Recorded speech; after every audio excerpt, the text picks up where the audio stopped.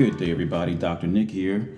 Welcome to the podcast for She Comes First and Selfless Sex. This is going to be another quick podcast, and this is the last day of the Peter Meter Challenge, November 30th.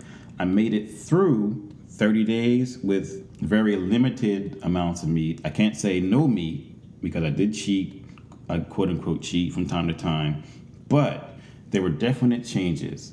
And the question is, will I continue this diet after this, starting next month?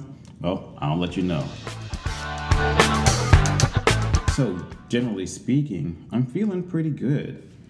I can say that there has been weight loss, maybe like 5 to 10 pounds without even really trying. Granted, I still go to the gym and I still try to exercise at least once or twice a week at the gym with weights and everything like that.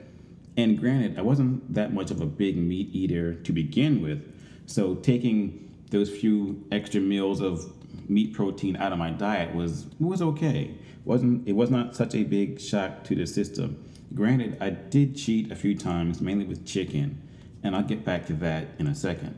But in the area of sex, I can say that I've noticed I've been getting a lot more erections, and also they have been firmer, which I think is also very important. And I think it's because of maybe just getting rid of that gunk that's in your system and it's not there because it's not attached to the meat, mainly chicken, and all the other byproducts and hormones and all the other junk that you eat. I think that's a big part of it. And also, I have been sticking to my cruciferous vegetables, eating the broccoli and cauliflowers and Brussels sprouts, which in turn probably gave me an extra boost of testosterone. And I'm okay with that. But I want to talk about those days when I did cheat because something happened. I can't remember if I mentioned this in an earlier podcast, but about a week or so ago, a few of us went out drinking after work to this Mexican spot.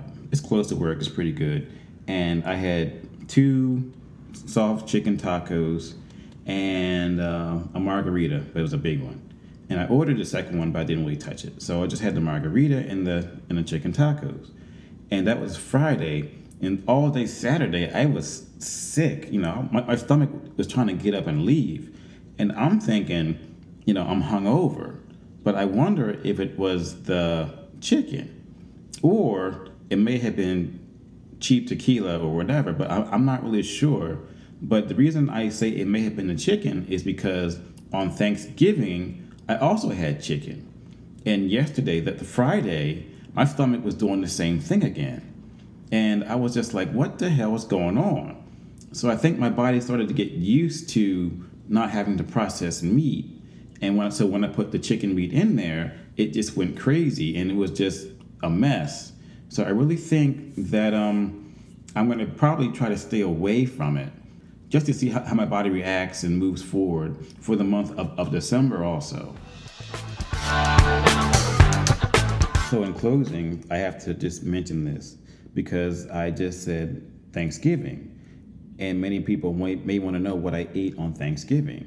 And I made a quick list. So I had stuffing, white potatoes, sweet potatoes, corn, broccoli, greens, not the glory greens, the greens in that other can.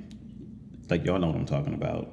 And I had a couple pieces of sliced chicken, and for dessert I had apple pie with some ice cream. So granted, my plate was full, and I just realized I forgot the macaroni and cheese. Damn. All right, well, too bad. It's over with now. I'll get it next year. So yeah, my plate was full, and I ate very well on Thanksgiving. Like, not putting meat on your plate and everything falls apart. No, I had all the sides, plus like a little bit of chicken. You can eat very well, and I did. So I will just leave you with this. Will I continue this diet going forward into the future? Yep, yes I am. Yes I am. So I may cheat or quote unquote cheat from time to time. That's okay. But for the most part, I'm feeling pretty good. I can't complain about that. So on that note, I'm out. See you guys later. All right, bye.